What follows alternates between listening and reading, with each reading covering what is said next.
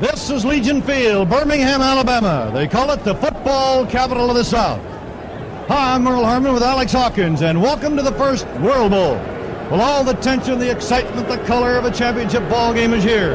And Alex, it should be a great matchup. There's no question about it. This is what both of these teams have been pointing to since June the 3rd of this year, and I don't think they could have picked two more evenly matched teams, Merle. Well, both of them had very tough semifinal games to get here in the first place. Birmingham beat the Hawaiians a week ago in a ball game that ended up in a 22-19 score.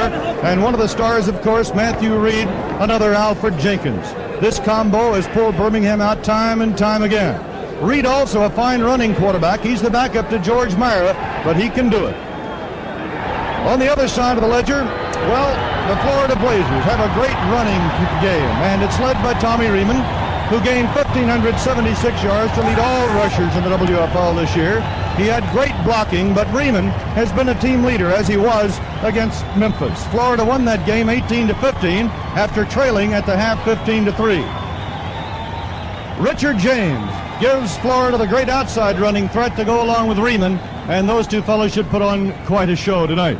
Offense and defense, that's 2/3 of the story. The other third belongs to Alex Hawkins. You betcha. You've left out one important ingredient, and that's the special teams, and that's the thing that is so important to both of these teams. Last week's game, there's the Memphis team who is ahead at the ball game with the Florida Blazers. Time is running out, less than 2 minutes to play, and they need possession of the ball again, and you see Luther Palmer, he's the king of the special teams in this league, and he's done a great job all year. An opportunistic team on special teams, and it's turned it around and made do that same thing tonight. Welcome to Good Seats Still Available, a curious little podcast devoted to exploring what used to be in professional sports. Here's your host, Tim Hanlon. Hello there. Welcome, friends, to the weekly proceedings that we call Good Seats Still Available, our curious little podcast journey into what used to be in professional sports. We are delighted and tickled pink to go back into the World Football League, a treasure trove of intrigue that seems to be newly interesting to lots of people, especially as the Alliance of American Football saddles its way through its first ever season. And the newly reconstituted XFL makes some announcements of their own for their return next season. Spring football is in the air, and we love the idea of going back into time to look at other challenger leagues to the supremacy of the National Football League. And God knows we've got plenty of episodes previously devoted to such. But among our more listened to sets of episodes have been our conversations with the great WFL researcher, Mark Speck. And I urge you all, if you haven't listened to some of the earlier ones that we've done with Mark around some of his other writings around the World Football League, you're in for a treat. And as many of you have discovered, the World Football League continues to confound and become an interesting or evolving curiosity. And we're going to take an opportunity to welcome Mark back to the show after about a year or so. We're going to talk about one of those teams in the World Football League, perhaps one of the most emblematic of all the ill-conceived and just dumb and bad luck and or shenanigans around that league. And the team, of course, was the Florida Blazers that were domiciled in Orlando back in 1974 for barely one season of the WFL. And we're going to get into some of those specifics and some just not only head scratching, but just phenomenally hard to believe stories. This is a team that, you were talking about 13 weeks into the season where the players weren't paid. And it got worse from there, if you can believe it. This is a team that had two ports of call prior to finding a home in Orlando. That's even before a first game was ever played. You've got an obvious and understandable, right, when you know the WFL's story, set of characters in the ownership ranks, both real and what ultimately became imagined. And it's just a really interesting microcosm, the Florida Blazers. were of the WFL writ large. And we're going to get to all those unbelievable twists and turns with our guest this week, our return guest, Mark Speck. He, the author of And a Dollar Short, The Empty Promises, Broken Dreams, and Somewhat Less Than Comic Misadventures of the 1974 Florida Blazers book. And we'll get into that conversation in just a couple of moments. But before we do so, I want to thank two of our very logical sponsors this week. Can't think of more appropriate promotions than these from our friends at oldschoolshirts.com, where you can use the promo code GOODSEATS to get 10% off all of your purchases. And of course, to commemorate this episode, you will find a beautiful blue Florida Blazers logoed T-shirt from the old WFL. It is distressed looking, and it is just beautifully done, as all the Old School Shirts properties are. And it's among the vast array of not only WFL team logo shirts and whatnot, but plenty of old leagues and teams from other leagues and other sports, and as well as things like radio stations and old amusement parks and other sort of local areas of forgotten history, all commemorated in a beautiful, high-quality, crafted T-shirt form. At our friends oldschoolshirts.com, use the promo code GOODSEATS to get 10% off all of your purchases. And you may want to take a look, like I said, at that Florida Blazers beautiful baby blue T-shirt that they've got, and it's very smart looking, and I think you'll absolutely enjoy it. So give them a check out at oldschoolshirts.com and use that promo code GOODSEATS for 10% off all of your purchases. And once you're done there, or maybe even before you go there, check out our logical friends at 503 Sports. That's 503-sports.com. Don't forget the dash in between. And we got a promo code for you there, too. It's SEATS, S-E-A-T-S, and you're going to get 10% off all of your purchases there. And not only will you find a bunch of World Football League T-shirts and whatnot, including for that of the Florida Blazers, but uniquely, you will find a Florida Blazers WFL jersey. These are custom made in very small batches by our friends at 503 Sports. The original colors and logos. You can get your name embroidered on the back. These are really high quality, authentic recreations of various garb from teams and leagues no longer with us. And the jerseys that they make around forgotten football teams are especially notable. And the WFL is supreme among their custom collection. And if you check it out, the Florida Blazers WFL jersey, it's a beautiful sort of a crimson red with blue and white stripes and lettering and numerals. It's got the official authentic 503 Sports embroidered logo in there. And you're going to be the envy of everybody in your neighborhood, for especially you folks in Orlando who may remember the barely won season of the Florida Blazers in the World Football League. So again, that's 503 Sports. Check them out at 503-sports.com. Don't forget that dash, 503-sports.com. Promo code SEATS to get 10% off all of your purchases, including, if you fancy it, that beautifully crafted and smart looking Florida Blazers World Football League jersey. And our thanks to 503 Sports, our thanks to oldschoolshirts.com, and our thanks to you for not only listening thus far, but going forward for our very fun, as always, conversation with our WFL expert, our resident expert. His name is Mark Speck, and here's our conversation that we had just a couple of weeks ago.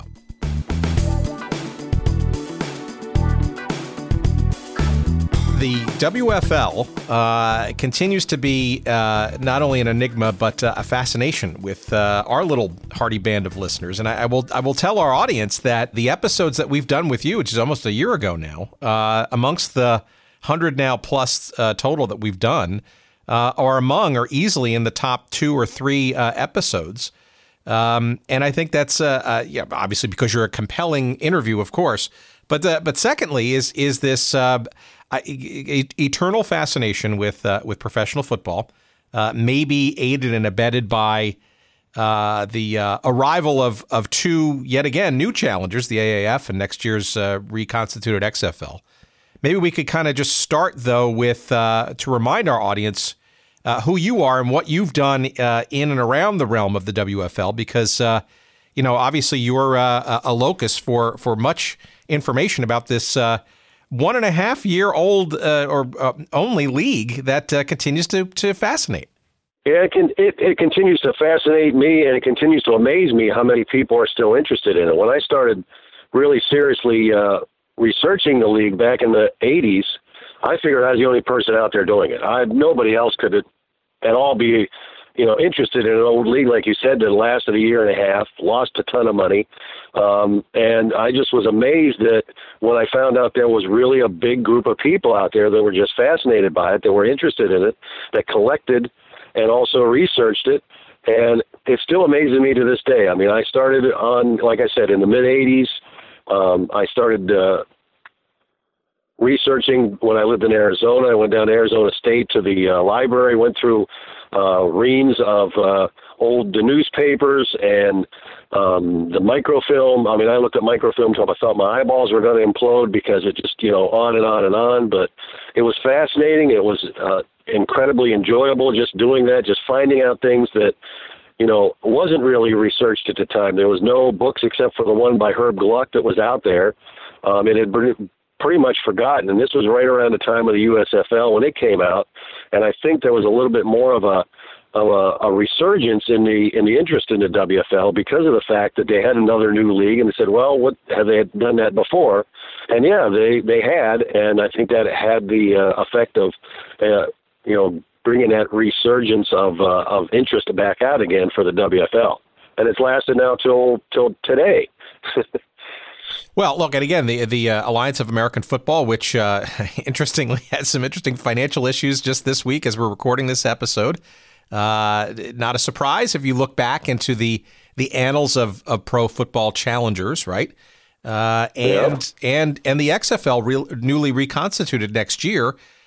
Who's to say that they won't go through some of the same issues that arguably you can sort of see the seeds or some of the original lessons from the WFL? Oh yeah, I mean it's you can go all the way back to the early AFLs in the 30s and 40s that tried to buck up against the NFL. They didn't last very long. You had the AAFC, the All-American Conference, that lasted 4 years. One of the better competitors, I think, they managed to get some of their teams into the NFL. And then you had the AFL, which probably was the best one, but it was a good time for them to come along. At the earlier rivals, I think, came along at a time when the NFL was still pretty, wasn't really a big league that they, football itself, let me rephrase that. Pro football itself really wasn't the juggernaut it is today, or even in the 60s and 70s. It was not that popular yet. It was still kind of a second fiddle to college football. They looked down on pro football because the college football was the king at the time. Army, Navy, that kind of thing. Notre Dame. But by the 60s, when NFL really exploded with, like say the 58 championship game with the Colts beating the Giants in overtime, the NFL popularity exploded, and it was a good time for a new league to come in, and that's what helped the AFL. It was just that popularity that helped them. But by that time, the WFL came in. It had kind of crested, and the NFL was, solid. Gary Davidson, who had founded the league, the WFL, thought maybe it was time for a rival. It obviously wasn't, and it wasn't poorly. It was poorly handled by the WFL, by the people who ran the teams, by the people who ran the league. It was just not well done. I don't know if it would have been, if it would have lasted as long as, say, the AFL or become a second league. But at that time, by then, it was really not. And now, the USFL did it the right way by going off season in the spring. I think if they had stayed in the spring, they might still be around. I don't know. But I'm not sure how these new ones are going to go either. Like you said, the new AAF already has some financial problems a couple of weeks into the season. That's really not a good sign. I've seen some of the games where the crowds don't look all that great. I think their viewership went way down, kind of like the old XFL did there. They had the first week, went great. And then by the second week, then people had said, well, it wasn't really what I wanted. The wrestling fans wanted more wrestling. The football fans wanted better football, and neither one of them got what they wanted. So maybe when they try this new XFL, maybe they'll refine it a little bit, make the football a little bit better, and kind of put the gimmicky kind of wrestling things on the back burner. All right. Well, we'll get to the Blazers in 1 second, but remind me as to why you, right? What was the fascination that convinced you to why research all this stuff in the first place? What's the burning interest underneath your steely exterior that makes you so passionate about this league and the team that we're going to talk about today, the Florida Blazers? Well, it's just the affinity of having, an underdog. I've loved the underdog. I think that anybody that would take on a league as powerful as the NFL or the NBA or the NHL or whatever it's been through the years and try to take them on, I think that shows a lot of guts because, you're really kind of maybe a losing proposition, but you're still going to go out there anyway and try it. And that's the background of why I like it. But as far as the Blazers, with the WFL, I remember a book back in the 70s. They had a series of books that came out, Best Sports Stories of the Year. I can't remember who it was that put it out, but it was like a few years they put it out for every year. And they had one, I found one for 1975, which covered the year 1974. And they had a story in there that was basically kind of in generalities the WFL, but in particular was the Blazers. And they talked a lot about the Blazers, about what the hardships the team went through. They weren't getting paid. They didn't get paid for like the last 13 weeks of the season. They were bankrupt, but the team kept winning. The team kept together and kept playing, mainly because of their head coach, Jack Pardee, who some people said shouldn't have been just a coach of the year. He should have been the coach of all time for the job that he did, keeping those guys together and keeping them playing and winning, despite all the fact, everything that they had to go through, including like looking out in the parking lot from the Tangerine Bowl and seeing the repo men coming and taking their cars away while the game was playing. So it's just a long laundry list of things, but it was just amazing how they stuck together, kept playing, kept winning. Unlike some other teams in the league that, they played, but they kind of went through the motions, didn't do as well. But the Blazers won the Eastern Division, went in the playoffs, won a couple games, went to the World League, World Bowl, and almost won it, lost by 1 point. So it's just an amazing story to me. After I started researching it, after I read that original book and found it just leafing through it in the library one day, I thought, this sounds like a good story. And it really was. It was an amazing story. And the more I delved into it, the more I looked into it, the more I started talking to some of the players and doing interviews. It was just an amazing story that came out from all of them. That that they just put up with all this stuff and amazingly almost won the league championship.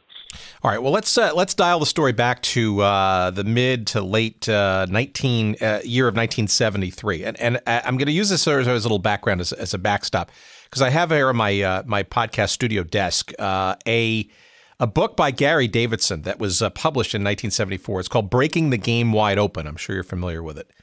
And yep. Ghost written, I think, with a guy named Bill Libby. And it's there's no way to sort of better to describe it as more of a one-person sort of narrative of the sheer chutzpah of this guy, Gary Davidson, who someday we'll get on this show, hopefully, to hear some first-person stuff. But the book came out just before the WFL launched, right? And this is off the back of his involvement with the ABA and the WHA, where and you read this book, right? It's all like, these are two leagues, the WHA and the ABA are well on their way to success. And when he gets into the latter chapters around how the football league got put together, you hear in the narrative is just hustle after hustle after hustle to get franchises, and I don't want to call them suckers, right? That's more through the lens of history, right? But the idea of getting other people's money to buy franchises in an aspirational idea at best, I guess is how I would characterize it. Maybe you can kind of use that as a backdrop to maybe put the Blazers, which weren't even the Blazers at this time, into context as this league was being formed, mostly through the chutzpah and the mindset of this Gary Davidson character. Yeah, I mean, he started the whole thing. He had, like you said, he had some success with the ABA and the WHA. He was all full of himself by now. He'd started 2 leagues. He thought, hey, let's try the NFL this time. He thought he called them fat and arrogant. They were time for a rival to come in. But yeah, his idea was he didn't do anything as mundane as like a background check on a lot of these guys that they picked to be owners. Some of the guys in the league that originally went in, the original what they would call owners, just took them by name only and then would sell them at a big profit. Gary Davidson being one of them. He had the Philadelphia team, which he then sold for an astronomical amount to someone else. And a lot of the other guys did that. And Davidson had done that in the WHA with a franchise that he had in San Francisco that said, okay, we're going to have a team here. But what he did was he just sold it, and they went to Quebec, and he made a ton of money on there. So it was kind of hustle, kind of let's just fly by night. Let's not do anything as far as like looking into these people. Do they have the money? Do they have the wherewithal to really stick in there and be successful and try to, financially make it through, which is going to be a very tough period at starting out, as you would know. With any new league, they're going to have struggles at the beginning because they're trying to establish themselves. They're trying to make themselves a part of the football franchise landscape, and instead they're, you really need guys with deep pockets with a lot of money, and a lot of times they didn't have that, including the Blazers. The Blazers had a guy named E. Joseph Wheeler, who started the team in Washington, D.C. He tried to start there. The Redskins had pretty much an ironclad. They pretty much had the RFK Stadium to themselves. They had a lease that couldn't be broken. And I think Wheeler said at one time you couldn't have a PTA meeting in RFK without asking the Redskins to do it. But it was just something they couldn't get a lease to get the field. They tried. Then they tried to move to Annapolis, Maryland, in the Naval Academy Stadium, which was a nice stadium. However, it didn't have lights, which is kind of tough when you're going to play night football every week. So, and they said at the earliest they could really get the lights into the stadium and install them would have been about halfway through the season. So I'm not sure what they had done the first half without any lights, but that would have been interesting. But they were just trying to move around. They couldn't find a home. Wheeler started to run out of money. He finally settled on Norfolk, Virginia, and went down there. He was going to use Foreman Field in Norfolk. Not a really big sports area. They had the Virginia Squires, which weren't doing all that great in the ABA, but they really had no other major league team. They had the Norfolk Neptunes, who played minor league football, but as far as a major league area, it really wasn't one. They started, that was their next stop. They were going to go there. They were going to play in Norfolk. They were going to be the Virginia Ambassadors, changed from the Washington Ambassadors. And then by then, again, Wheeler's starting to run out of money. He's really looking for a buyer. Davidson knows he's going to have a buyer. They go to let's back up for a second. So Wheeler's already looking to get out right before a team is even sort of on the field and or domiciled. Yeah, I mean he just didn't have the money. He didn't get the backers that he wanted. He really didn't have the money that he needed, that anybody needs to finance a football team. Is a huge undertaking, as you well know. You've got players, you've got front office, you've got uniforms, you've got all this stuff, you've got leasing on stadiums, you've got, everything that you got to pay money for that takes a huge outlay of money, and he just didn't have it. He thought he could do it with smoke and mirrors like a lot of these guys in the WFL did, and he just couldn't, because of the fact you have... I didn't mean to interrupt. So how does... Based on your investigation, how does somebody like Davidson find a guy like Wheeler who I don't even know what his source of income was or what his background was in terms of how he could even position himself as being financially well off enough to get a new football team off the ground? He was I can't think of what he was. He was kind of a biologist. He had some kind of marine biology business that he had, that I guess he just, again, hustled Davidson and said he had enough money to do this. But another thing was that, again, you had a really bad time in American business. We had a recession going on at the time, and it started in 73. A lot of people did not have, disposable income, whether they were fans, whether they were owners. So you really had a really limited amount of people that you could check on as far as being in the, prospective owners in the league, because of the fact that it was just a really bad time financially in the country, with all the, a lot of the different things going on with the recession, they called it, the stagflation, they called it. Everything was just kind of working against him at the time. But he just, I guess, hustled Davidson, said, "Yep, I can do this." And like I said, it was a guy by the name of E. Joseph Wheeler, who had a marine biology business that said that he was 48 years old, marine biology and engineering company, and he said he was going to bring a team to Washington, D.C. Again, had trouble with that because of the fact that the Redskins had an exclusive lease on RFK Stadium. They couldn't get in there. They finally did say that they were going to have to pay an exorbitant amount if they wanted to, which he was not going to pay. But one of the front office guys called Wheeler the George Plimpton of the club owning set. He thought the guy was kind of sincere, but he just didn't have the money. He just didn't have the wherewithal to stay. This front office official said, he had a chance to get out at one point. He had a $5 million offer for basically at the time a non-existing franchise to sell it and make a big profit. But this guy, Wheeler, thought he was sitting on a $10 million property, and instead of jumping out with an enormous profit at the time, with a guy that may have had the financial money to be able to fund the team, he kept him. And, the rest is history, as he tried to, again, move from Washington, then down to Annapolis, then to Norfolk. So he just did not have the money. It seems like the modus operandi was to kind of like, okay, D.C. itself's not going to work, so let me see if I can look in the regional Washington, D.C. area and extending that boundary a bit more, which is, I guess, where Norfolk sort of came into play. Perhaps also with the fact that the Squires of the ABA, Earl Foreman's basketball team there, at least had some kind of, professional credibility, so to speak.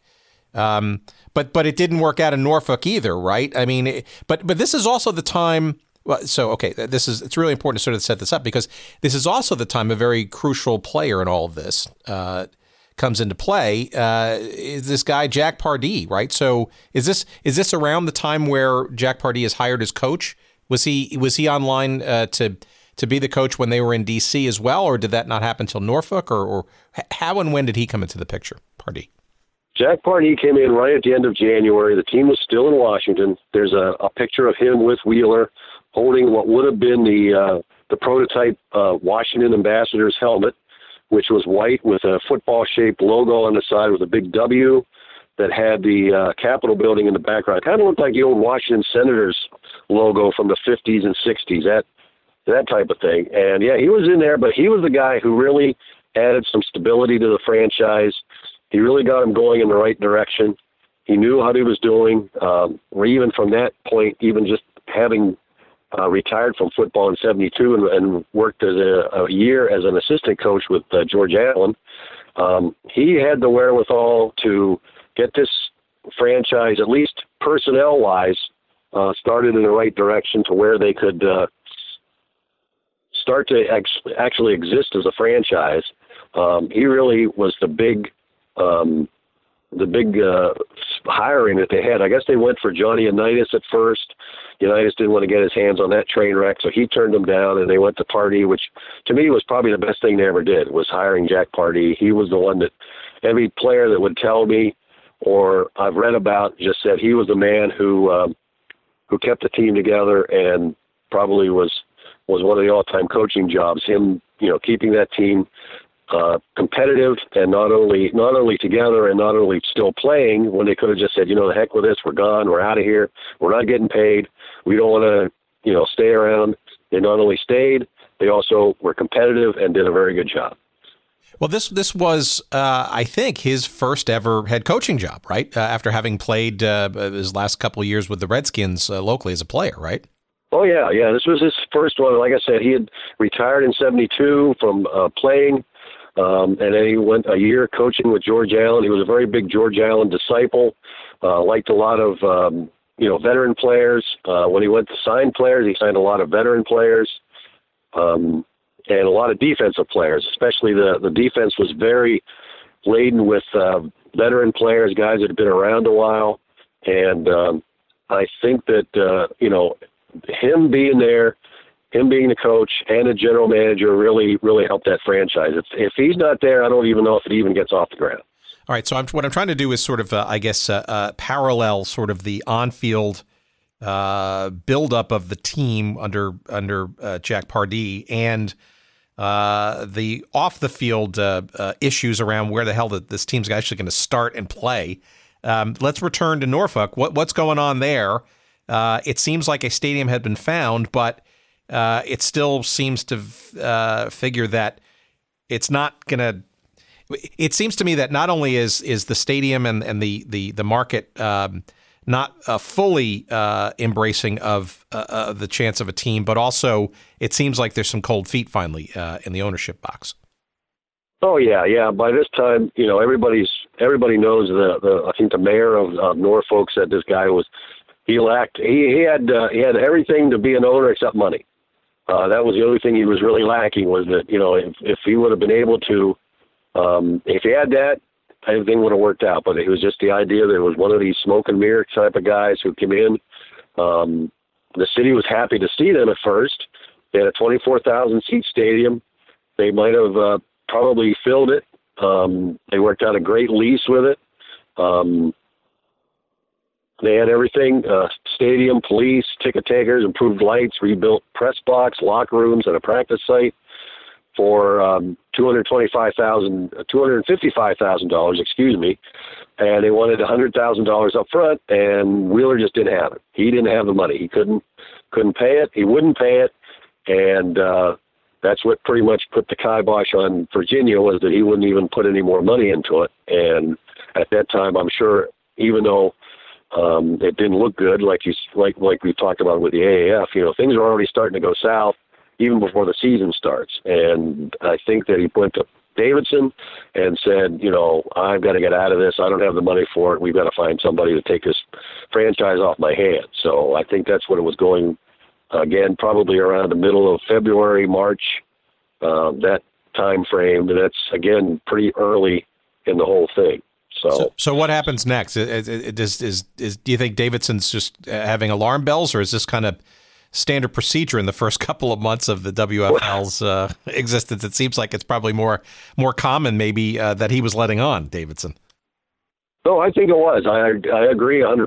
I think that was a problem everywhere. We had, from every team, they had teams changing locations, team changing owners. It was just a time when I think Davidson just was, okay, here we got another crisis. Okay, what are we going to do with this one? Instead of, the alarm bells, he just said, okay, what do we do here? And when Wheeler said, I got to get out, and this was in early May, he said he was going to finalize it, but he would not do that because he was did not have the money. That he was supposed to pay another $90,000, and he would not pay it. He said he just didn't have the money. So Davidson and I think it was Davidson that contacted Ronnie Loud, who had been the first African-American member of a front office with the Patriots back in the 60s.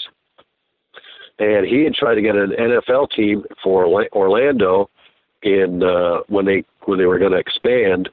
And he had a group that he said wanted to have a team in Orlando, but they picked Tampa and Seattle and passed Orlando by. So he was looking to get a team, said he had the money. So they went to him. He took over the franchise in early May. And by this time, the guys are starting to get into training camp. They're having camp near Norfolk, which is where they were going to have it in the first place anyway. But they were, it's getting to be crunch time now. I mean, you're talking getting into because the season is going to start a little bit earlier than the NFL. They were going to start in early July. So the time was running out. They needed somebody. So he said, I'll take it over, move it to Orlando. They called it, it was going to be the Florida Suns at first, but they had another team, the Southern California Sun, and said, no, you can't call it that because we already have a Sun name. So they changed it to the Florida Blazers at the time. But they had Loud City had the Tangerine Bowl, which at the time was not the palatial facility it is now. It's huge now, but at the time it only had about 18,000 seats, which really is probably more minor league than major league at the time. But they Loud said he was going to expand it. He made promises which he didn't keep, obviously, at the time. So yeah, I'm going to make pump money into this, make the Tangerine Bowl a great place. But it just never happened. And it was just the idea that at least Wheeler was out. He had it off his hands. Davidson had solved his problem, so now they could move forward, such as it is with Loud now at the helm, and the team now in Orlando. So, was any profit made on the sale or the transfer of that franchise, or was that just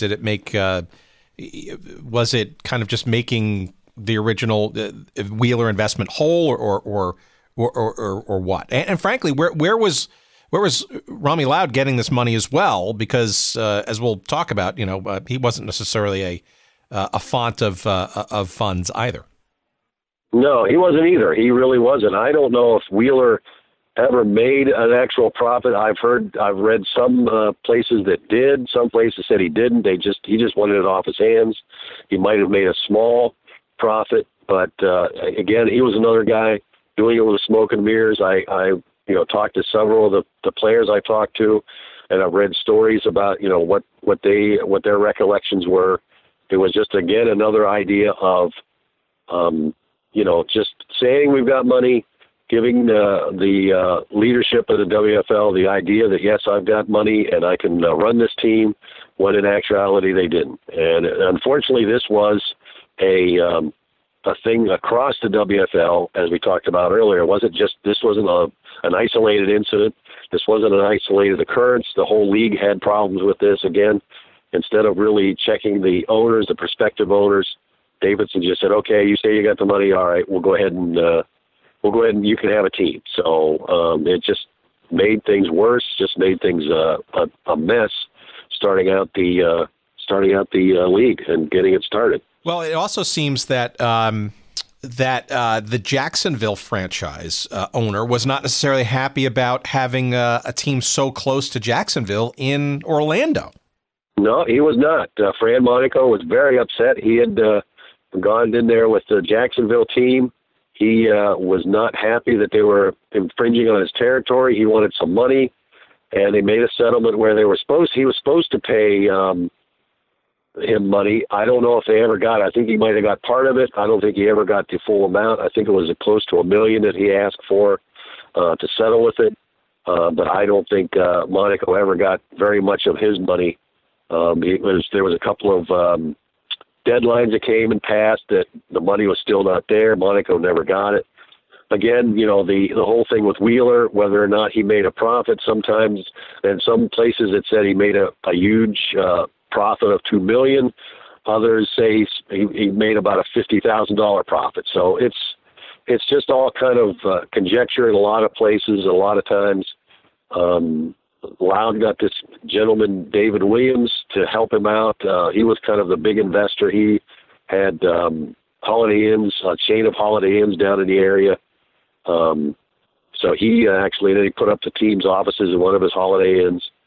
But they just had trouble from the beginning down in Orlando. It just was not going to be any better there than it had been in Washington or Annapolis or Virginia. Was there any, in your research, was there any understanding of why Loud's organization, when they were bidding for the NFL franchise, was unsuccessful? Because in many respects, right? People have to sort of remember, circa 1973, 74, Orlando, Disney World had literally just kind of opened up or had gotten off the ground a bit, and this was hardly the hub, it is population and business-wise it is today. This would have been, had they been successful in the NFL expansion round, and then now having inherited or gotten this WFL franchise, the first true professional franchise in sports in the United States in the Orlando area. Yeah, I really think that they were not impressed with him. They rejected him as an expansion franchise.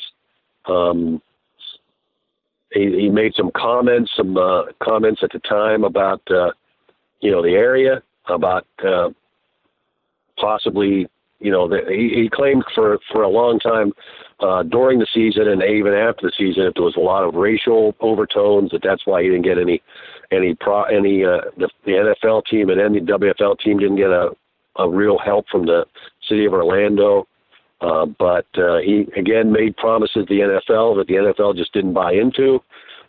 They didn't think that he had the money. Again, unlike Davidson, the NFL did its homework, looked at him, didn't think that they had enough money to run an NFL team. They didn't have a real good facility. Again, the Tangerine Bowl sat around 18,000 at the time. The NFL is not going to move into a place that has an 18,000 seat stadium.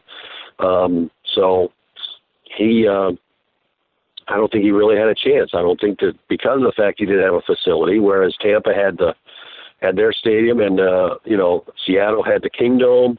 You had stadiums there, whereas the, Orlando just didn't have that major league size stadium that the NFL was looking for. And again, he made some, he had some questionable backing. There was, again, they did the background checks. The NFL did, is not like the WFL. They said that some of the people in his group were kind of shady, kind of not on the up and up as far as whether they were, had the money.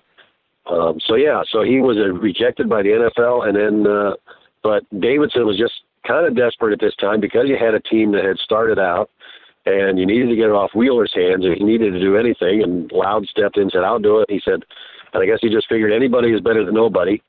So that's how I got into Orlando. Well, it was also around the time that the local folks in Orlando were working towards building out the Tangerine Bowl into arguably what it's become today, which is, I guess it's now known as the Camping World Stadium. But, essentially it is, it's been the host of now with the Orlando Citrus Bowl, et cetera. Right. So at least it seems like there was a bit of momentum, right? But it's interesting too, because from what I understand, the actual expansion and upgrading of that stadium, from what you described it, was itself almost a fiasco because construction issues and engineering issues and all that kind of stuff seemed to bedevil this situation, or just around the time the teams come into play at WFL football. Yeah, I mean, they added some bleachers. They were carrying chairs up to the press box during the first game for people to sit in. They were putting in new goalposts at the day before the game.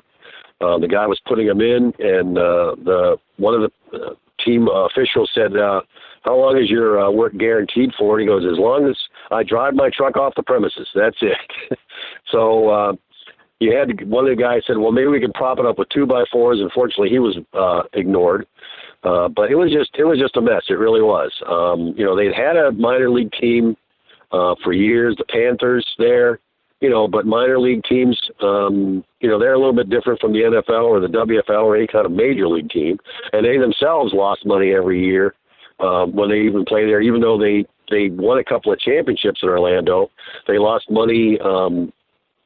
Quite a bit of money every year, and they didn't draw that well. They didn't even fill 18,000 seats. So that was, again, a thing that was against them, that, even a minor league team couldn't fill the stadium. But again, Loud got everybody convinced that he could do it. He could change everything.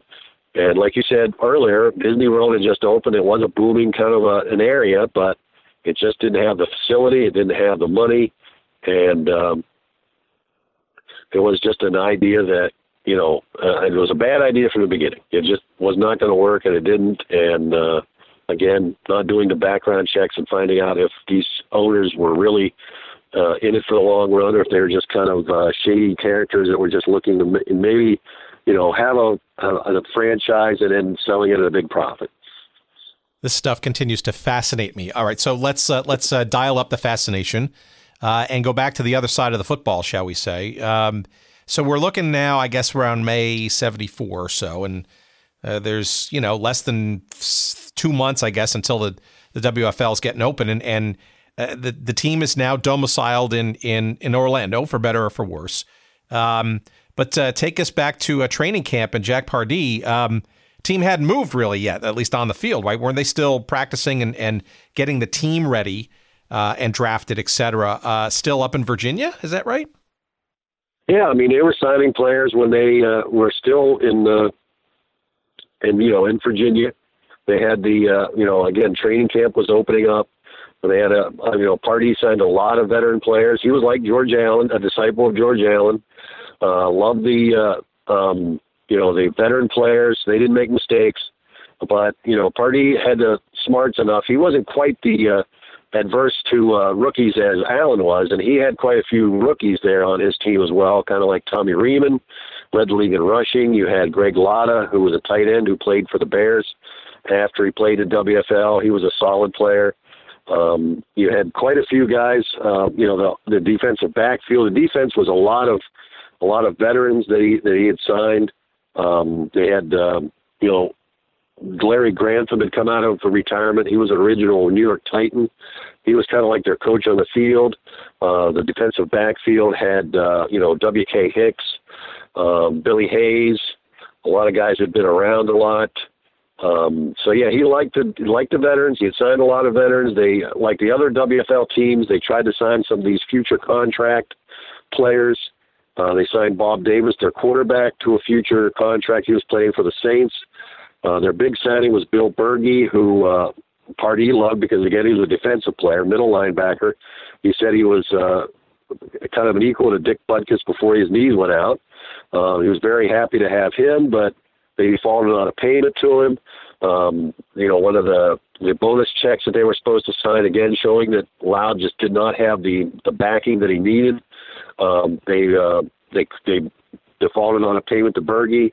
His contract was negated before he even went to play for the team, and he went back to the NFL. So, again, even before the season started, you're seeing signs of trouble, signs of problems, signs of financial issues that they would experience the whole way through the season. Can you remind our audience what this futures contract situation was like with the WFL? It's my understanding that this was sort of the way by which, in addition to the college players and the, shall we say, NFL castoffs, they would literally try to go for the jugular, if you will, and try to find top-notch NFL talent by trying to convince them to ultimately switch teams and leagues. Yeah, I think that started with Bassett, John Bassett, up in. It started in Toronto. That was the time he was centered in Toronto before he moved to Memphis.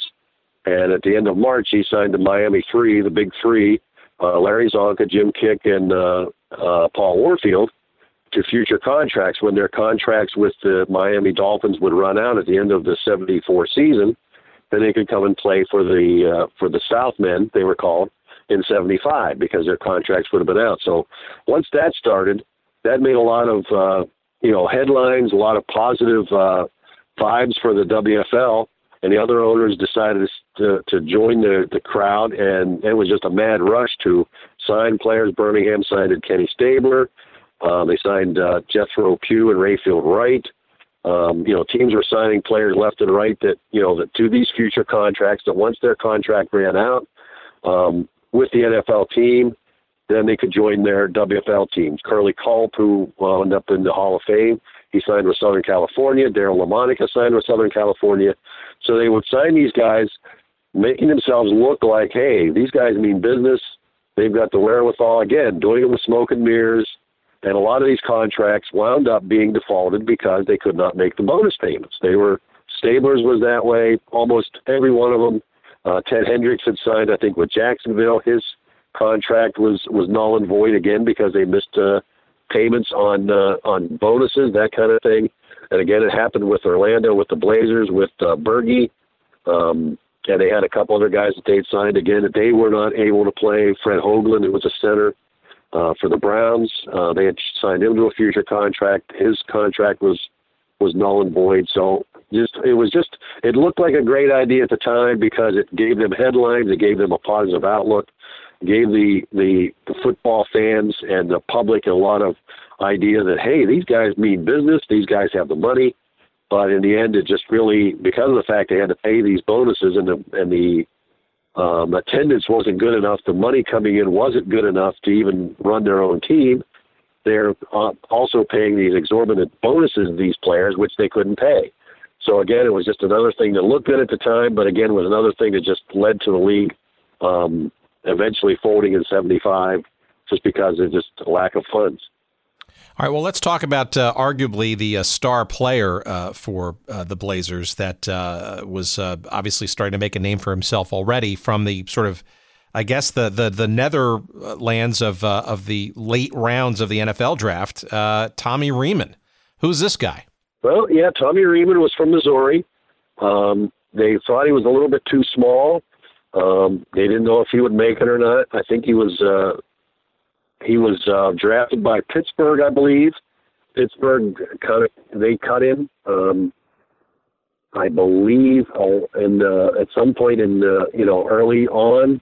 I think he was drafted in 73. I'm not sure, but he was a small guy. He wasn't a very big running back at the time. Big running backs were a little bit more in vogue back then. Fullbacks like Zonka, but he was fast. He was really turned out. He turned himself around. Yeah, they thought he may have had a questionable attitude. He didn't show any of that in Orlando.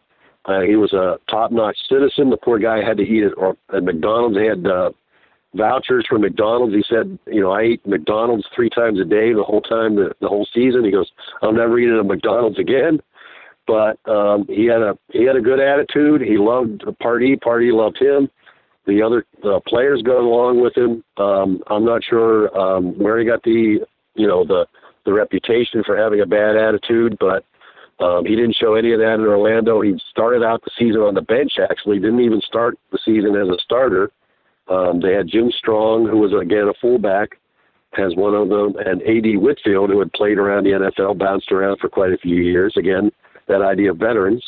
But Party gave him a chance as the season wore on, and he just started running. He never stopped running, and I think it's like something like 1,576 yards. He led the league and was just a top-notch player and really helped the team as not only a running back but as a receiver coming out of the backfield, and just really, even though he was a rookie, was kind of one of the leaders of the team. So how does the season start to unfold? Because I think surprisingly, given all the financial instability that we're talking about, the numerous franchise location shifts and ownership changes and all that kind of stuff, the league finally kicks off in July, and in many respects, Florida starts to kind of really start to dominate in their play in the early goings, despite all those distractions. Oddly, no, you're exactly right. Like you said, with the distractions, they didn't get paid for their first game until after they played their second game. So again, that money thing started right at the beginning. Their defense carried them pretty much the whole season. It really started out. They opened the season with 3 wins. Then they lost to Houston, but then they came out and won 3 more games. They beat Chicago, which at the time was one of the hottest teams in the league. Everybody thought they were going to lose to them. They beat them 46-21, and a lot of it was the special teams, which, again, like George Allen, Party was a big special teams guy. He had a special teams coach, but again, at the time, a lot of NFL teams didn't even have special teams coach, but he was very much into that. That was an important part of the game too. They won some games with block kicks, interceptions, run backs. Their kick return guys were great. Rod Foster was a rookie from Harvard. was a great kick returner. They had some other good guys that were, could return kicks and did it very well. So they were good on the special teams. They're good on defense. The offense was kind of one of those lunch bucket kind of offenses where they weren't really flashy. I mean, they had Riemann, who was really a good running back. But Bob Davis was the quarterback. He did get out of his contract with the Saints, and instead of starting in 75, he actually wound up playing for the team in 74.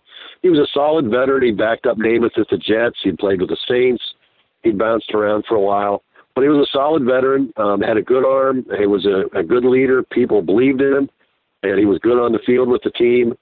So it was a team that they stuck together. They had a good attitude.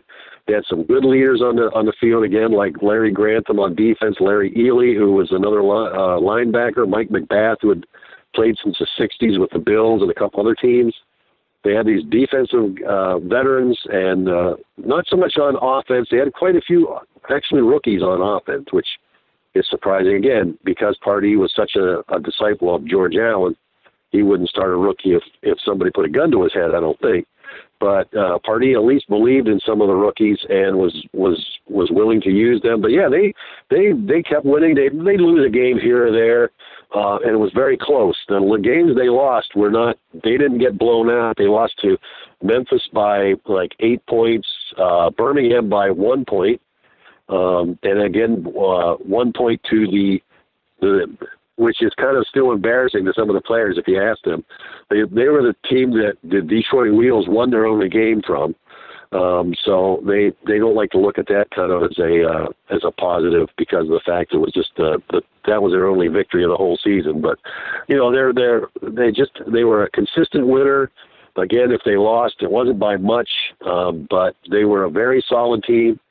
Very good on defense. Again, just a very workmanlike on offense. It wasn't a flashy offense like some of the teams in the WFL, like the Philadelphia with King Cochran, and some of the other teams that used a lot of different sets and wild offenses. They just basically just ran the ball, passed when they had to, and they found success with it. They were very good at that. All right, so enlighten me and us, our audience, into sort of what's going on with paychecks and the business of the franchise, right? Because it's remarkable how well this team did on the field, given the difficulties it seems that players had in terms of getting paid and/or promissories for such. Can you give a little bit more specificity as to who truly was getting paid and not? Because my understanding is that Tommy Riemann in later years even mentioned that, or at least suggested that he didn't get paid at all for the entire season until his co-MVP check came from the league itself. Now, that's curious to me. How do you live for months without getting paid whatsoever, if that's true? But it's clear that some people were getting paid and maybe others were not. Or how is that sort of playing out? Well, some of the guys wanted their money deferred. They had the bonus money that they got. They signed maybe a bonus up front. Riemann was one of those guys. He wanted his money deferred, so he didn't actually get a check. You were right. He didn't get a paycheck, and that's why he was eating McDonald's 3 times a day. And he was using his bonus money to pay rent, and there was quite a few players that did that. But the guys who did, they got paid for about the first 6-7 weeks of the season. The paychecks were, a little bit late here and there, but they did get paid. But then finally they got to a point where it was like the 7th week of the season, and Chuck Beatty, who I talked to and interviewed for the book, said that he went to the bank. The bank looked at his check, went back behind the wall there, and then came back out and then had stamped NFS on it, insufficient funds. He says he still has the check because they just had no money to pay the players. Starting with that 7th game, they had gotten some of their paychecks. Again, some of them had them deferred to the end of the season, which they never got, obviously, because they, didn't have any money. It was just the idea that a lot of the guys that I talked to said, yep, I remember that day. it was the day when I come in and I try to cash my check, and there was insufficient funds. And after that, they didn't get anything. Like you said, Riemann got his money for the co-MVP, got that actually cold cash. They didn't even have a check because they figured with the checks, the way they were bouncing left and right in WFL, they gave them cold cash right out of a Brinks truck pulled up under the field and gave the three guys their money in cash. It was I think it was like $3,000 each or something like that. So, and so it was like at one point during when all this money was not coming in and they were not getting paid, they got like $200 for a beer commercial that they almost cried because they actually had some money. So it was just amazing, that these guys again stayed together. Pardee kept them together, and they all credited him. Everybody I talked to, everybody I read about, credited Pardee with their success because he was the one and he wasn't lying to them. He wasn't saying things are going to get better. He goes, I don't know when your next paycheck's going to be here. I don't know if you're ever going to get paid, but if you want to, show yourself as a good player, if you want to, sign with another team next year or the year after, you're going to have to play and play well. And that's the best thing to do is just concentrate on football. Let's try to forget about all these other things going on. And that's what they did. It was amazing how he was able to convince them of that. It was kind of and again, being a disciple of George Allen, the us against them kind of a mentality that he put into these players that said, it's us against the world. We're stuck without getting paid, but we're not going to let it get us down. We're going to be out there. We're going to win, and we're going to try to win every game. We're going to play every game, and nobody. I think we wound up a couple of players left. It wasn't very many. It was a couple of them finally. Toward the end of the season, finally it had enough because they just hadn't been paid for so long. But Pardee was able to convince all the other guys that let's keep going. Let's see if we can't win this thing, and they just about did.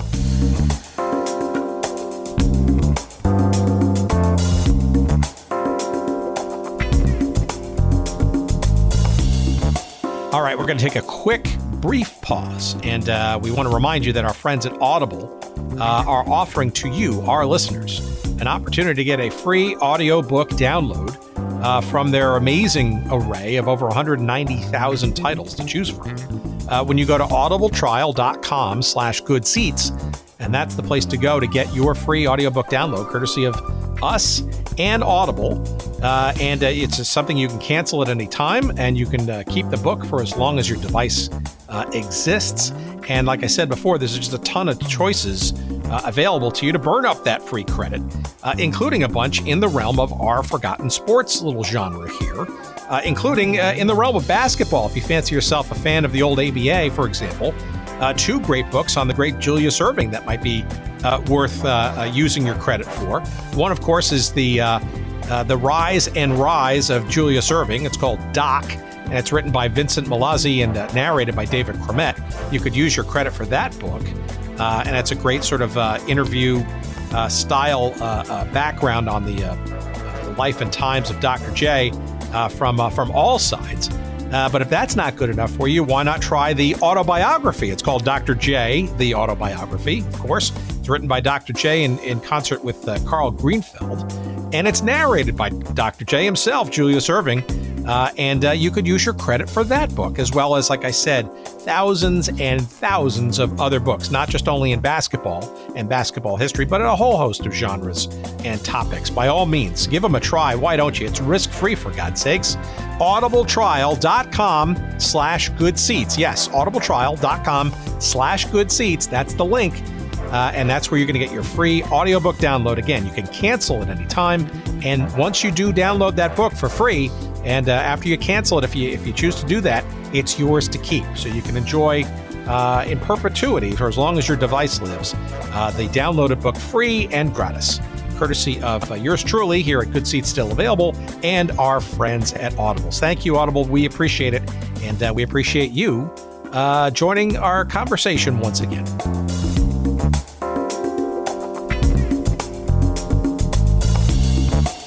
So there's a clip there out on in YouTube land of the World Bowl game, which we'll get to very shortly, that features a clip from just after the Blazers' unexpected, I think, victory over the Memphis Southmen in the semifinals to get them into the World Bowl with a player named Louis Ross. And it's very emotional. I guess Ross was on the special teams unit and was instrumental in, I think, blocking a kick or something to allow the team to sort of move on. But it feels to me like a lot of his emotion was almost incorporating of all of the off the field stuff and the lack of payment and the camaraderie that Pardee had kind of, instilled and kept together. Despite all of that. This is a guy to credit with the failed field goal attempt. He blocked it, and looking at the size at you, Lou, I understand why. What was your thought? To harass him or really to block it? Try to block it. That was my biggest goal, trying to block the field goal. Why? I'd like to say one thing. I just want to thank God for this. God, I prayed before the game, and I thought it was a good win for us. All right. Well, Lou, I'm sure you express the sentiments of his teammates. There's no question about it. No, I would agree with you 100% on that. I do believe that just all the emotion coming out. He was the one that they had fallen behind Memphis in that playoff game, 15-0. Bob Davis got hurt. He was their leader all year. The only player they had to replace him was a rookie named Buddy Palazzo, who had hardly played all year. The team just buckled their chin straps, as the old saying goes, and just kept at it. They went ahead 18-15. Memphis drove back down the field. They looked like they were going to tie it with a kick and send it into overtime. And Louis Ross broke through, blocked the kick. He just started running down the field, and people were mobbing him. And they said that he was wearing a jersey that had holes in it because they couldn't afford to fix the holes in his jersey. And, I've seen that clip. He was a very emotional player. He was a guy they got from the Canadian Football League at the beginning of the year. Loud had to fly up to Toronto and try to get him out of his CFL contract. And he joined the team, and he was a very emotional leader. He'd been around for a while again, and one of those guys that bounced around the NFL, played for the Bills, played for a couple other teams, and and I think that just all that emotion came out from all that, the entire, nobody gave him a chance against Memphis. They thought, they had set it up to where the three division winners, which the Blazers were one of, should have had first week buys, but they had the Blazers playing the first week like they wanted to get rid of them. And that's what the team thought. They thought, well, these guys want to get rid of us. They don't want us winning. So they had to play Philadelphia in their first round game. Whereas Memphis, for some reason, got a bye even though they finished second. Or Birmingham got a bye in the first round. And so they just thought it was unfair how they were being treated. Again, it was that us against the world kind of mentality that Pardee drilled into them, that George Allen had drilled into him when he was with the Redskins. It was just that idea that we're the only people that are for us are us. And let's just go out and show them what we can do and prove them wrong. It just feels to me like it is just the epitome of dysfunction when you put all of it together, including what I understand is that Romy Loud was I guess publicly even hinting, even 6-7 weeks into the season, that they just may move the franchise altogether to Atlanta. So I mean, how does that keep spirits up? Yeah, that was the thing. They were going to move them to Atlanta. They were going to play at Georgia Tech's Grant Field. They thought they had an agreement with a couple of guys up there. Again, they didn't produce any money. Loud went to the extreme of calling the Tangerine Bowl a pig pen. He didn't endear himself to too many people down there. Again, he looked at it as being racially motivated. I'm not sure. Everybody I talked to and everybody I read about said he used that as a crutch where he just didn't have the money to fund the team and to run the team. They were going to move to Atlanta. That was around the 6th, 7th week of the season, but that fell through. So again, you've got all these things going on. Where are we going to play? Are we going to play here? Are we going to be in Orlando? Are we going to be in Atlanta? Or are we going to exist? And, that's going to wear on you I look at it myself. Am I going to keep working when I'm not getting paid? No matter where I'm working. And football is a tough game to play for free. It's really a physically demanding sport and a job, whereas, you're working at your job, you're not getting paid for 13 weeks, and you're expected to still be, doing a top-notch job, whereas you can't pay your bills, you can't, buy groceries, whatever it might be. It's just amazing how these guys still hung in there despite all these distractions, was just amazing to me, and it still is. Yeah, I mean, I see various quotes from Pardee basically saying it's very difficult to concentrate on football when you have so many rumors of the franchise moving or not. So what's going on with the ownership group, right? I mean, it's not just Loud, but it's also his Mr. Holiday Inn guy behind the scenes. And I mean, so how is he keeping this all together? Because it seems like it's just unraveling from the seams. Yeah, I mean, he the players would all say, we never saw the guy. He would show up with a couple of bodyguards, Loud, I mean. He would show up and try to, buoy their hopes, but he really, they could tell he really wasn't honest with them. David Williams, he was looking to get out, the guy from the Holiday Inn. He kicked them out of the Holiday Inn. Their offices were kicked out of the Holiday Inn. He was backing off of his involvement in the franchise at this time. This was getting toward the latter part of the season. And it was just really falling apart. It was, like you said, dysfunctional from the word go. It really was. It was just a team that just had, if it could go wrong, it did go wrong for them. I mean, just everything. Not a day went by that there was some kind of a crisis. There was some kind of a problem going on that they had to deal with.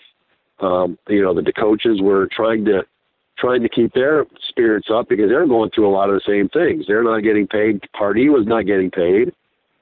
He had some money saved, thank goodness, that he could get through. But he's trying to keep these guys up while on the same time he's going through issues himself because he's not getting paid. His wife, I guess, at one time went to a store to buy some groceries.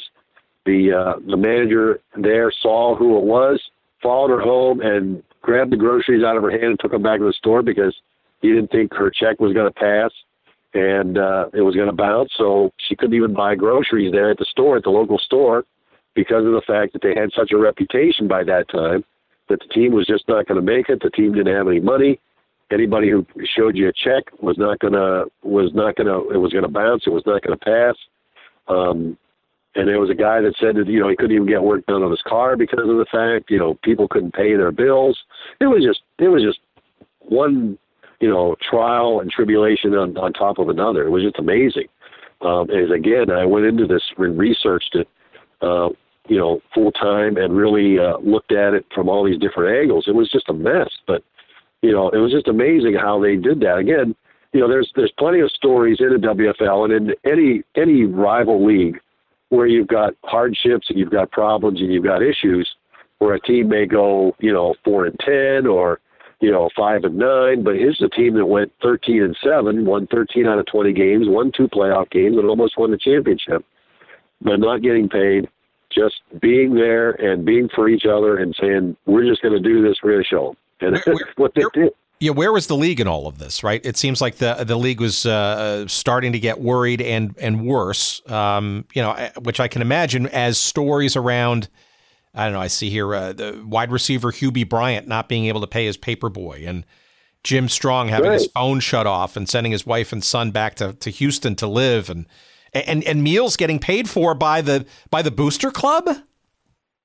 Yeah. Yeah, I mean, it was just the booster club helped them out. Again, a lot of these guys had to go through a lot of problems every day. It seemed like, where they were trying to just live day to day. Mike McBath, I talked to him on the phone, and Mike told me that, again, I mentioned this earlier, that they're playing a game, they're looking out into the parking lot, and the repo man's there taking their cars out of the parking lot. And, you're dealing with that and you're trying to focus on a football game, try to win a football game when I'm not going to have a car when I get out of here. It's like, they went to shave after a game. They couldn't find a razor to shave after a game. It was just, parties buying toilet paper for the locker room. It was just an awful situation almost every day. And the league, they weren't really doing a whole lot. I mean, I don't know what their mindset was at the time. I think that, they probably made some promises to them, like Davidson did to a lot of franchises, said, yeah, okay, I'll have some checks for you. And they didn't really, I think they might have gotten a couple of checks from the league, but it was just nothing. It was just a pittance to what they should have been getting, to what they should have been getting, what they should have been paid as professional athletes, and they were just professional in name only. It was not something that they were really professional. They were pretty much either semi-pros or not pros at all. So the league, though, resorted to even suing the team, right? And then there was a counter-suing that it just seemed like it devolved. And almost to the so explain this to me. It seems like Loud, as the WFL was sort of closing in, almost kind of tried to pass the buck, literally and figuratively, to David Williams, his Holiday Inn backer, for apparently not living up to his promises of funding the team properly. It just seems like it's just a complete nightmare. And frankly, probably spilling over into the press as well at the time. Oh yeah, no, there was stories every day in the Orlando Sentinel about things going on. Again, lawsuits. Williams wanted to back out. He said, "I've had enough. I just don't have the money to do this." They played their last home game in September, and they only played one home game after that because they just weren't drawing. So the league changed all their games to road games to where they could play, maybe get a few bucks at it, like say in Birmingham, which was drawing well, or Memphis, or Charlotte. But a lot of they only played one home game in the last I don't know, about 9 or 10 weeks of the season. All the other ones were shifted to away games so that they could try to make some money. But they weren't. They just weren't getting the money that they needed.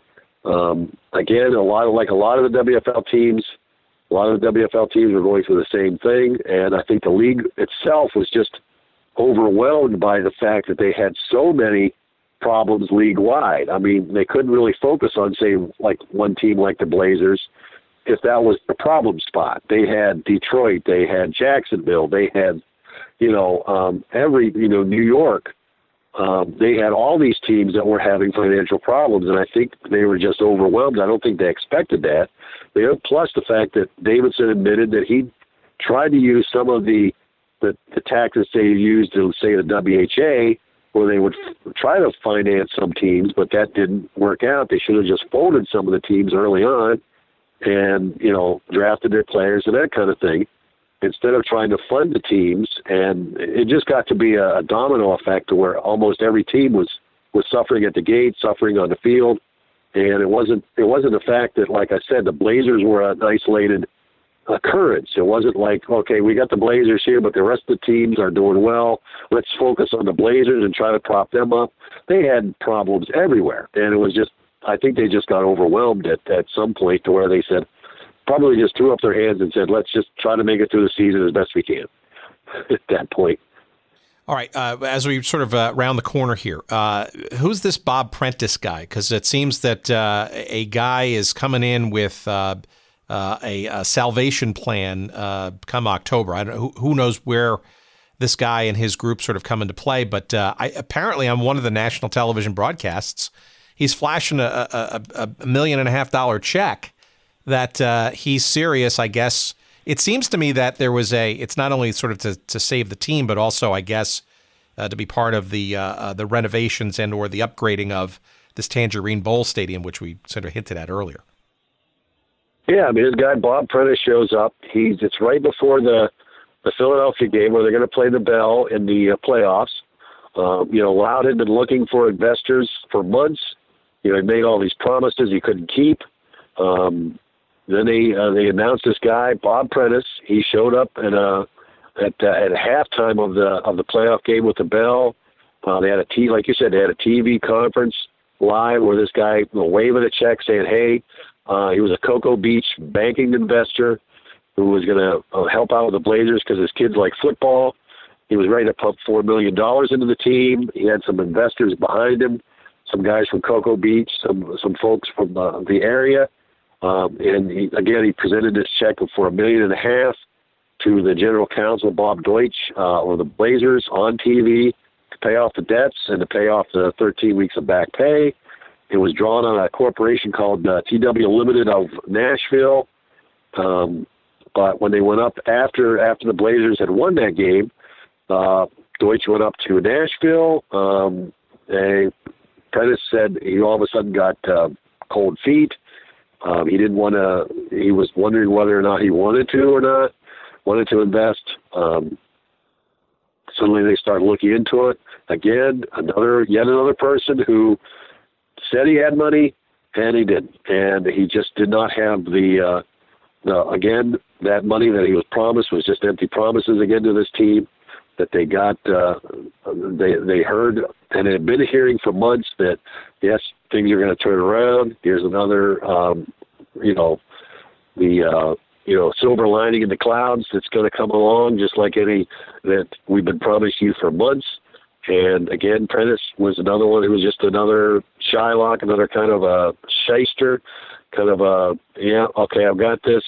They became, questions were being raised by the WFL Board of Governors. They began to grow suspicious of him and began asking questions, and he didn't have the answers, and if they did, he was the wrong answers. So he balked at closing the deal. He held up the procedures, would not, let his money go all of a sudden. So again, it was just another empty promise. So the Deutsch spent the whole week up at the Nashville bank trying to get the deal to go through, but it never did. And this was right before they were going to play Memphis. And as Matt Vasilowski said, we don't care about the money anymore. We're proud of ourselves and our coaches, and we're just going to do what we can to win and to be the best we can, because apparently we don't have an organization that we can be proud of. It's just us that are, it's playing for us. And, again, us against them. And Bob Davis, he was quoted as being, "We're mad. We're tired of this. We've heard of it all the time, over and over again. We're just going to finish the season because of pride." And it was just their pride that took them as far as it did, and with Pardee at the helm, drilling this into them, that's what got them through. Yeah, the dichotomy is striking, right? Because while this latest deal to save the club is dissipating, you're setting now up the team for this game against Memphis. The Southmen were, Bassett owned probably one of the more model franchises, right? Had those three Miami Dolphins players sort of lined up for next season and made a lot of stir. And they also had the best record in the league, right? 17-3. They were favored basically to win the World Bowl. And it seems like the league probably wanted to see them succeed and be sort of the shining example of what could and was going right with the league. Not that there was a whole lot. But maybe you take us into that semifinal game and that clip that we sort of alluded to earlier. Incredible, right? That the Blazers would emerge victorious at Memphis against the best team in the league, and despite all of these financial difficulties.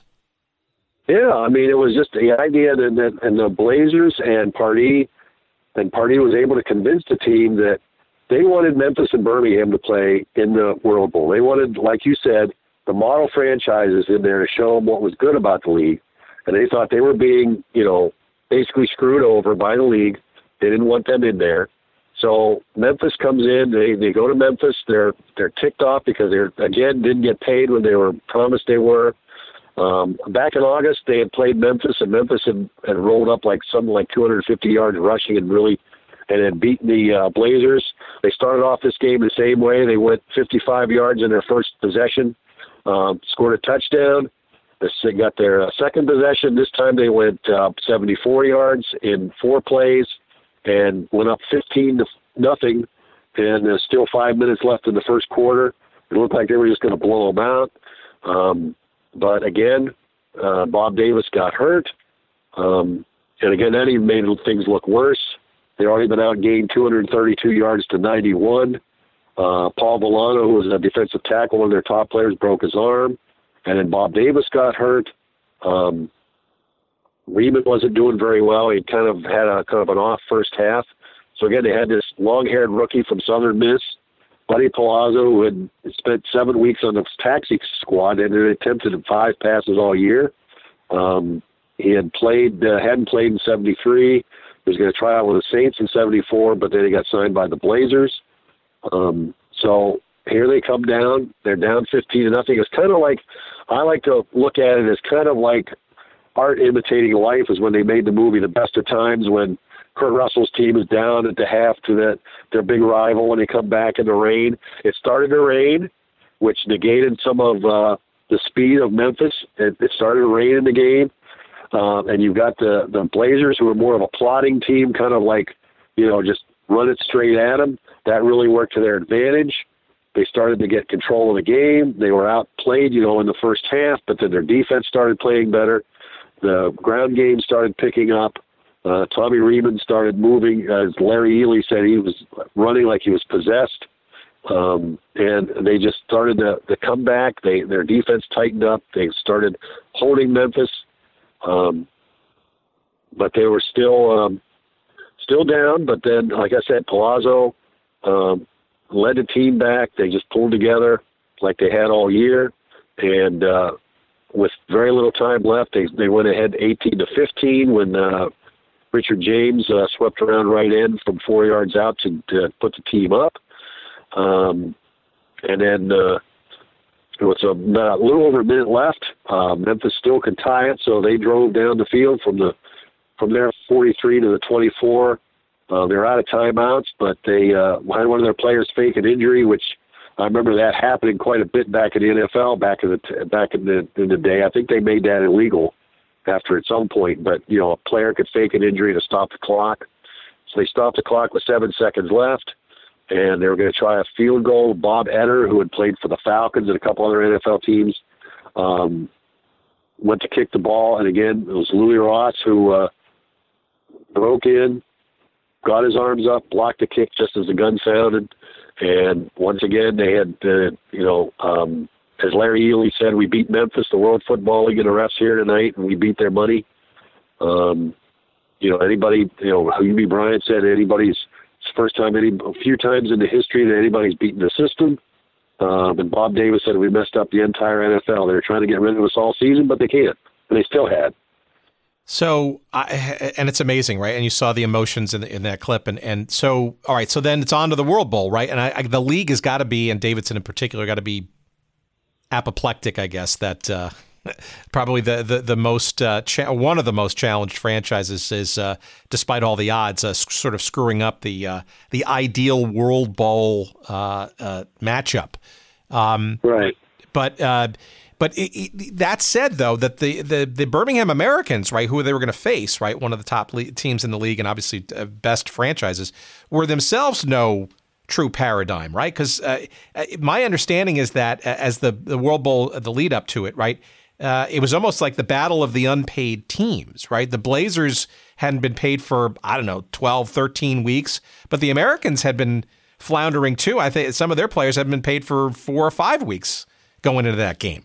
Yep, you are absolutely right. I mean, it wasn't a case of, who had the worst, they were sentimental favorites because they had, the Blazers were sentimental favorites because of the greater deprivation, but Birmingham, had just as many problems, and theirs pretty much went back to those future contracts. They had signed so many of those over the course of the season, and they were paying out these exorbitant bonuses that the actual players themselves that were playing and some of the bills they had to pay weren't getting paid because they had to try to prop up this, and pay all these bonuses.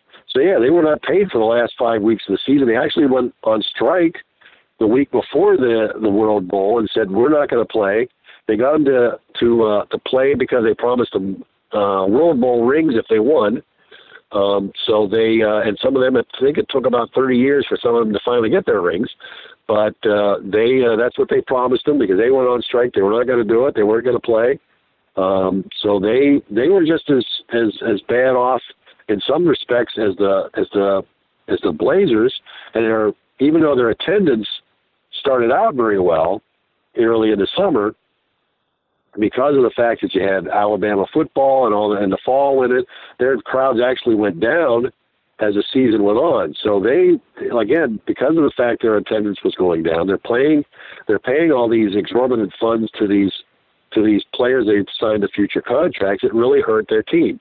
Going back to what I said earlier, at the time, the future contract signings looked great, made good headlines, made good publicity, but in the end, it really bit them in the butt because now they have to pay these guys these bonuses they had promised them, and they can't, and it really hurt the team, and it even hurt, like you said, a team that was as successful as Birmingham was. Yeah, and we've talked about this in other episodes, right? The IRS agents basically standing and sitting on the sidelines as this game plays out because the Americans were in arrears in taxes, and the league not only wanted to, or the IRS, wanted to not only ensure that the crowd and the tickets were being sold properly, but also perhaps what ultimately happened was repossession of actual items and assets of the team after the game in an attempt to collect what had been past owed to them. Yeah, I mean it was the IRS said, okay, we'll let you play the game, but we're going to get a certain cut of the receipts. And yeah, they were in the locker room as the Americans. They won the game 22-21. They were celebrating their victory, and the IRS agents are confiscating their helmets, their jerseys, and there were stories that guys were passing their stuff out to their wives out through the window so they could at least keep it as like a collectible, as a keepsake. But they were getting their uniforms repossessed right there in the locker room when they're celebrating winning the championship. So it was just one bad story after another. Even when they should be celebrating the league, when they should be celebrating the success of the league, that here's a team that won the championship, they have to deal with the fact that their uniforms are being repossessed in the locker room when they're celebrating their championship. So again, it was just that idea of bad publicity, bad news, just every day, every newspaper you read, every story. And again, a lot of that, I would say, goes back to the NFL. They weren't going to help them anyway because it's a rival league, and a lot of the newspapers, probably had been covering the NFL. They don't want this team to look good, so it could have been a little bit on that way that they really emphasized a lot of this negativity. But that a lot of it was justified. They just had a lot of negative news, a lot of negative aspects of the league that really made playing for the team and playing for the league hard and difficult. And again, that's what makes this story so great, is how Florida had overcome all these problems and overcome all these difficulties over the course of the season, and still almost won the championship, even though they were pretty much broke by the time that game was being played. I'd love to see the entire version of that game. The clip that's sort of circulating out there on YouTube is only a part of the game because so a couple of different quick things. One, I mean, Birmingham rushed to a 22-0 lead early on, and it even seems like the game and a ferocious comeback by the Blazers to get it to 22-21, including a 76-yard punt return for a touchdown, sort of as the game is sort of nearing its end, but not without controversy. And by the way, this was the game, by the way, where that $1.5 million check by Bob Prentice was shown during halftime of the broadcast, right? So clearly it seems like the team is got some level of encouragement, not only to play the game for its own,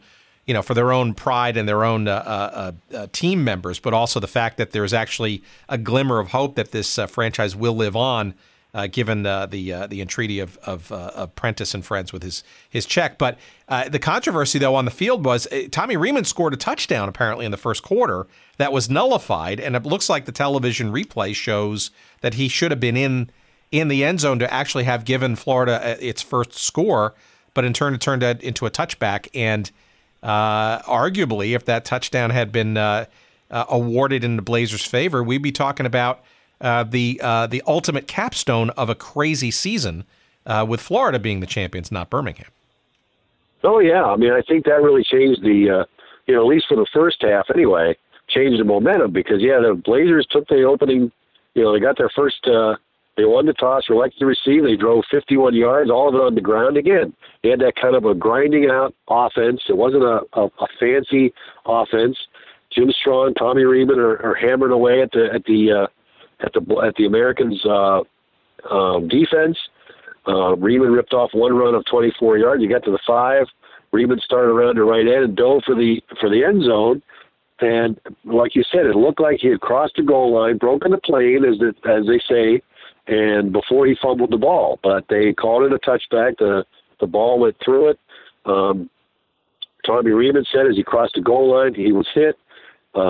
He fell, the ball dropped to the ground and rolled out of the end zone. So the television replay, like you said, confirmed that he had scored, but the officials ordered a touchback. So again, that changed the complexion of at least the first half where they fell behind, because I think that, it changed the momentum. They had that momentum. If they had scored that touchdown, like you said, it could have been a whole different ball game. It could have been a ball game where the Blazers were, get that early lead, take the crowd out of the game, and who knows where it went. Then, like you said, it could have been a even more inspirational and amazing story than if they'd have won the game, especially on the road in Birmingham. But, it was just not to be. It was against that us against them kind of a mentality that, it seemed like everybody was against them. The whole world seemed to be against them. It's just us. But, Birmingham was a very good team. Did get that 22-0 lead. The Blazers, again, they had Bob Davis back. He was back from the injury. They came back and scored 21 points toward the end of I think all of them in the last quarter. Davis hadn't even completed a pass until the first play of the last quarter. And then he, like you said, they had that 76-yard punt return by Rod Foster, who took it on his own 24 and went all the way. And that brought them within 1 point. The difference in the game was that the Americans scored an action point, which was the extra point they used in the WFL. You couldn't kick it. You had to either run or pass for it. And the Blazers couldn't convert on any of their action points. That was really the difference in the game, was just that action point. But if they had that touchdown stand up at the beginning of the game, like you said, who knows? It could have been a completely different story, even more inspirational and more amazing that they would have won the championship after everything that happened to them. All right, so let's finally talk about the aftermath then. After this game, in the weeks after, what happens to the magic check of Bob Prentice? What happens to the team? Give us a sense of sort of where it winds up. And I guess I'll give you a little hint here, or a little setup, that there was a great quote, I think it was in your book as well, that Billy Hobbs is one of the linebackers for the Blazers. In his frustration at the game's end, he's basically just lamenting how bad the call was of that denied Tommy Riemann touchdown. He's quoted as saying, "You don't just blow calls like that. The officiating is the worst part of the WFL. The officials are even worse than not getting paid." So the emotion, credit to the team, credit to Jack Pardee, credit to players like Hobbs and Riemann and Bob, all the others, right? Who stuck through all of this this craziness, and frankly would probably drive many people away far sooner than these guys sort of hung around for. But what happens sort of in the near term, right after the game, as well as in the days that followed with this team? Because it's a sad ending to a noble achievement, I guess, that arguably goes forgotten in sports history. Yeah, that was a great quote by Hobbs. That really was. But yeah, right after the game, Davis went back to Orlando. Bob Davis, he, loaned some money to some more of his more destitute teammates so they could at least get home after the game. On December 9th, which is like 4 days after the game, some of the players said they might come back for a second season. This is how dedicated they were, how loyal they were to Jack Pardee to come back. They were even thinking about if they were going to be a team in the second year, they would come back. But the Bob Prentice thing never came about. The money just was not there. That was just again another broken promise for the team. Players are talking about how they lived off their bonuses. UB Bryant said he was owed over $17,000 in salary. They were talking about the check, the $1.5 million check that they finally checked it with the bank, and it bounced like a Super Ball. The TW Limited, the corporation that the check was written against, was a month-old corporation. So who knows what was going on with that. That seemed kind of shady right there, where you've got a TW, Limited, a corporation that are supposed to be, solvent, and they're like a month old, and their check bounces that they have, had written for the team that they want to help them out.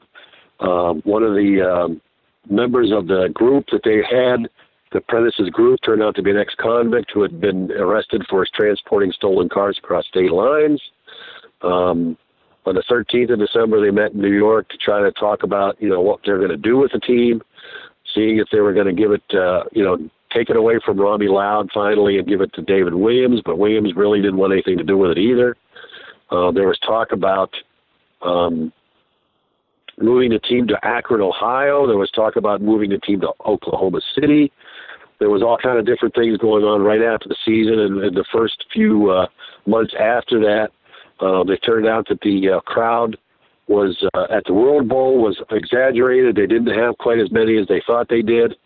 So the IRS didn't get as much money as they thought they would have, because they again, which they had done earlier in the year. And I think what you probably know about is that earlier in the year, some of the teams had, falsified their attendance records. They even did it right up to the World Bowl. So, it was just, again, more bad news. It wound up that the Blazers themselves were finally kind of dissolved, but somehow they wound up being with a guy from San Antonio, Norm Bevan, who bought the rights to the team in March of 1975, and then that team turned out to be the San Antonio Wings that played in 1975. Loud himself wound up being arrested for trying to sell cocaine. I guess that came about. He was trying to raise money for the team, and I guess in his effort to do that, he was trying to sell cocaine. He wound up doing that with an undercover agent, and he wound up spending some time in jail. So yeah, it was just even if the season was over, it still did not end. It just kept going and kept going, as far as bad news, as the negative news, as things that just continued to make the WFL look like it just wasn't what had been promised to the fans, to the public back in 73, early 74. This was going to be a solvent, an alternative to the NFL, and it really wasn't. It was just something that from the get-go was shady, and remained that day until October 22nd of 75, whenever it finally did this finally fold. So I urge our listeners to listen to our not only our other episodes with Mark, which are help give sort of even fuller flavor of the WFL league wide and some of the other misadventures of some of the specific teams involved as well. But also it's a very sort of interesting kind of bookmark, I guess, around the perils of being a challenger league in established sports, and the road to sports success is littered with many sort of dead bodies and promises. What do you suspect? Did you ever? Here's the other question. Did you ever talk to Jack Pardee as part of your interviewing and sort of get a sense of where his head was at with his players and what sort of kept him so in the game, so to speak, and dedicated? I did not. I wish I would have. I talked to quite a few of the players. He was not one of them I got a chance to talk to. I wish I had. He was just one of these guys. He was very stable. A guy who really looked out for his players. He had been a player himself. He knew what it was like on that side of the field. I think he was just one of these guys that, he commanded respect. He commanded loyalty just by his nature, by his the way he carried himself, the way he was, the way he did things. He was honest. Like I said earlier, he didn't try to make promises to the team that this was going to happen, this was going to happen. He said, I don't know when you're going to get paid, but let's keep playing and let's do the best we can and let's get there. And, you may be able to get signed by another team, maybe even in the NFL next year or the year after. So let's play as well as we can and keep going and keep playing for ourselves if nobody else. And that's what they did.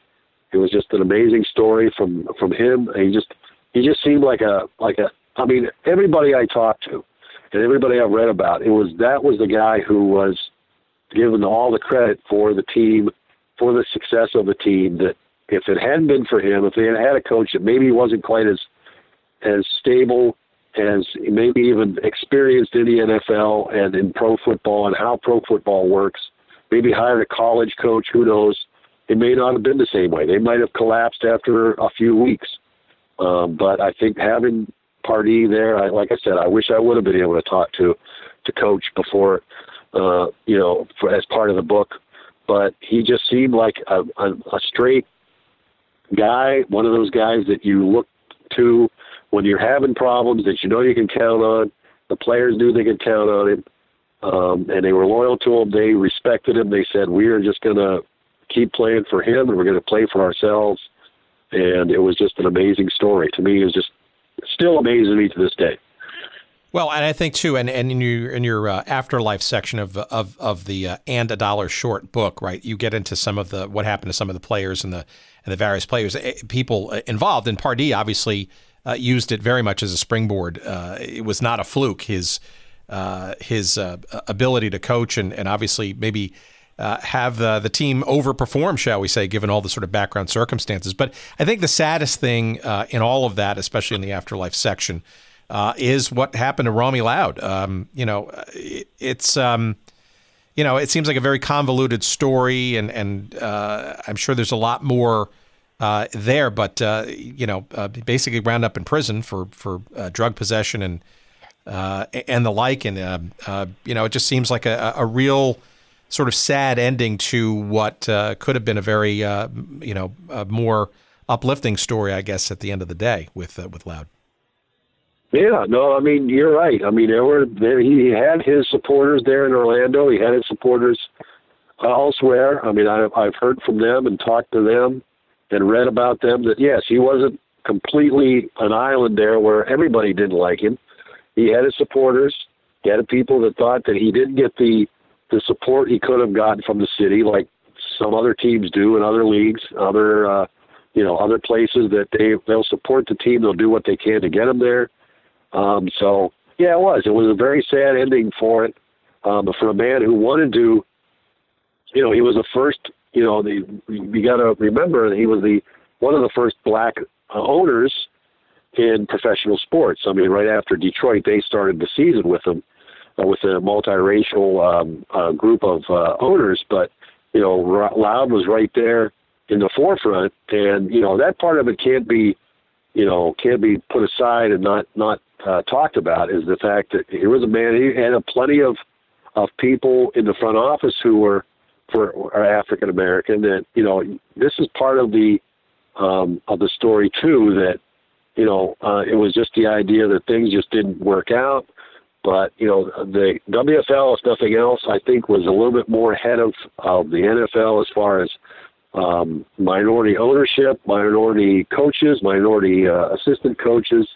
I really think that part of the story should be told as well as the negatives. And there was a lot of stuff that came out of the WFL that, the NFL went to the conversion, the extra point. It took quite a few years, but they did. And, they've gone into, markets where the WFL was at the time, like Charlotte. And then they moved teams and had teams there, Jacksonville. So, you've got to look at some of the positives too. And it's sad the way it ended. It's sad the way the season ended and the league itself ended the next year.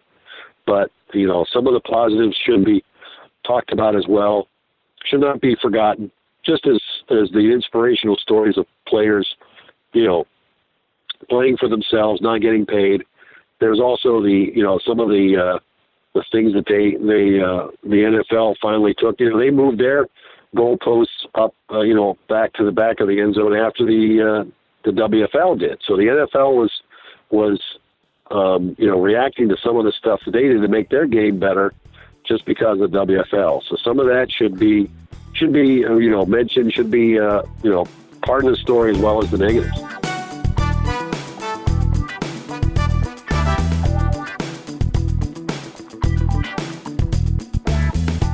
Our thanks to Mark Speck. The book is called And a Dollar Short. The Empty Promises, Broken Dreams, and Somewhat Less Than Comic Misadventures of the 1974 Florida Blazers. And it's a wacky story. There's a lot more detail that this book goes into. The book, And a Dollar Short, is published by our friends at St. Johann Press. It is available wherever fine books are found. And you can find this book as well as Mark's other books as referenced, as well as discussed on other episodes, by the way. All of that stuff can be found, and links, obviously, to these books, including this one about the Blazers, at goodseatsstillavailable.com. Yep, that's it. That's the website. You're going to find everything you need to know about this little silly show. At goodseatsstillavailable.com, just search up this episode, or you can use our little search bar in there, and you can type in WFL or Mark Speck or anything that tickles your fancy around our little genre of forgotten sports history. It's all there for you in our 100-plus episodes, and plenty more to come. And by all means, you're going to be able to find, all those other things that'll help you keep connected with the show. Whether that's our social media feeds in Twitter, for example, that's at Good Seats Still. You'll find us on Instagram at Good Seats Still Available. You will find us on Facebook. You can click the link there on the site to sign up for our weekly email newsletter. You can send us email directly if you'd like through the website, or directly at hello@goodseatsstillavailable.com. All those methods work, and hopefully keep you enthusiastic and interested. And if you got commentary, you got suggestions, whatever, we'd love to hear it. We appreciate when you do so. We also appreciate you leaving us some ratings and reviews, please. Why don't you? Whether that's iTunes, Apple Podcasts, on Stitcher, on Spotify, wherever you listen, wherever you stream. These episodes are now also available on YouTube. You'll find our episodes there. You can just search them up. You want to leave some commentary there too. But by all means, please leave us some kind and helpful and very high and many-starred reviews, because that's how people find out about the show. Other people like you who might be interested, who don't know the show exists, and we can't thank you enough for doing that. We also cannot thank our friends at Podfly Productions enough, and in particular, of course, the very good Dr. Jerry Payne, for all his production help and their production help in helping us get our show up and onto the air every week. And we thank them tremendously. If you're interested in finding out more about their services, by all means, check them out at, wait for it, podfly.net. Yep, podfly.net. And that's our friends at Podfly Productions. Okay, we are done for this week. We appreciate your listening. And until next week, we hope you have a great one. Take care. Bye-bye.